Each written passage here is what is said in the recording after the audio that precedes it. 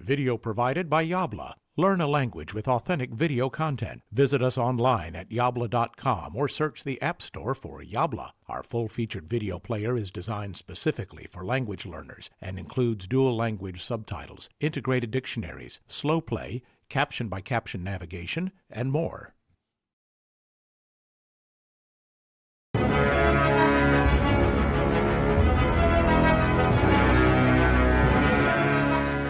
Eccomi pronta a nuove domande. Cominciamo con una molto importante, e cioè: come si trasmette il virus?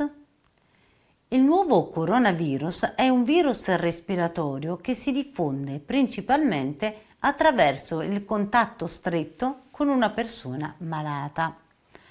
Viene trasmesso principalmente attraverso le goccioline del respiro delle persone infette.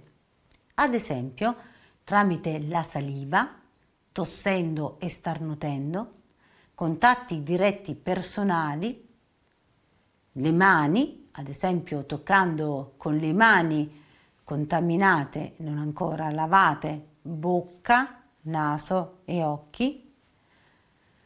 Quanto dura l'incubazione?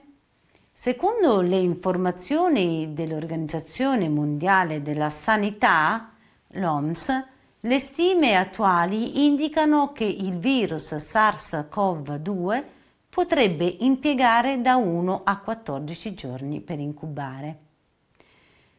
Recentemente un nuovo studio della Johns Hopkins Bloomberg School of Public Health di Baltimora conferma che il periodo medio di incubazione del coronavirus è di circa 5 giorni.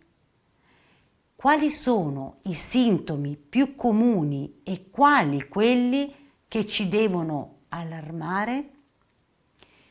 Ci sono 3 principali campanelli d'allarme che possono scattare: febbre, tosse secca e difficoltà respiratorie.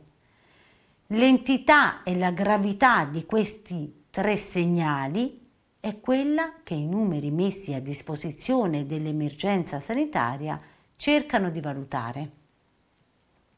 La febbre può salire molto. Di solito mette in allarme quando non passa con gli antipiretici e cresce sopra i 37,5. In presenza di febbre, secondo le attuali normative, bisogna rimanere in casa isolati.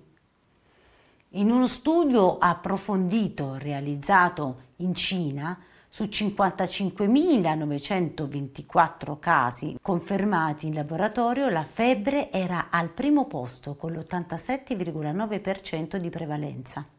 La tosse è descritta come secca, stizzosa e insistente, non con catarro, ed era presente nel 67,7% dei casi.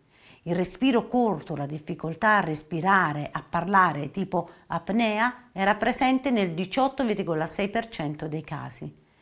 Ma nei numeri d'emergenza viene valutato come importante, insieme a febbre che non scende e tosse insistente, per destare allarme, quindi per richiamare attenzione. Qual è il tasso di mortalità del Covid-19? Secondo fonti dell'OMS, la maggior parte delle persone, circa l'80%, guarisce dalla malattia senza bisogno di cure speciali. Circa una persona su 6, quindi con Covid-19, si ammala gravemente e sviluppa difficoltà respiratorie.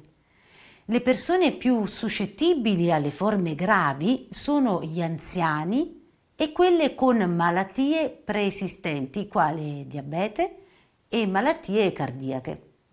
Al momento il tasso di mortalità è di circa 2%. E quindi come possiamo evitare il contagio? No, non alle mani in bocca o sul viso, bisogna mantenere la distanza di 1 metro gli uni dagli altri, niente baci, abbracci e strette di mano, lavarsi bene le mani con sapone per almeno 20 secondi e se non si ha il sapone bisogna usare una soluzione alcolica che contenga almeno il 70% di alcol. Questo va bene per prevenire il coronavirus, ma anche stare a casa è molto importante, usare le mascherine se si va in posti affollati e pulire le superfici.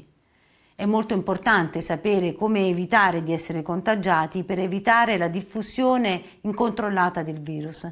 Se tutti rispettiamo insieme le regole, ne potremo uscire presto. Vi auguro tantissima salute e felicità. Ciao ciao. Yabla. If you enjoyed this video, you will love the full-featured Yabla video player. Find us in the App Store by searching for Yabla, or visit getyabla.com for special offers for podcast viewers.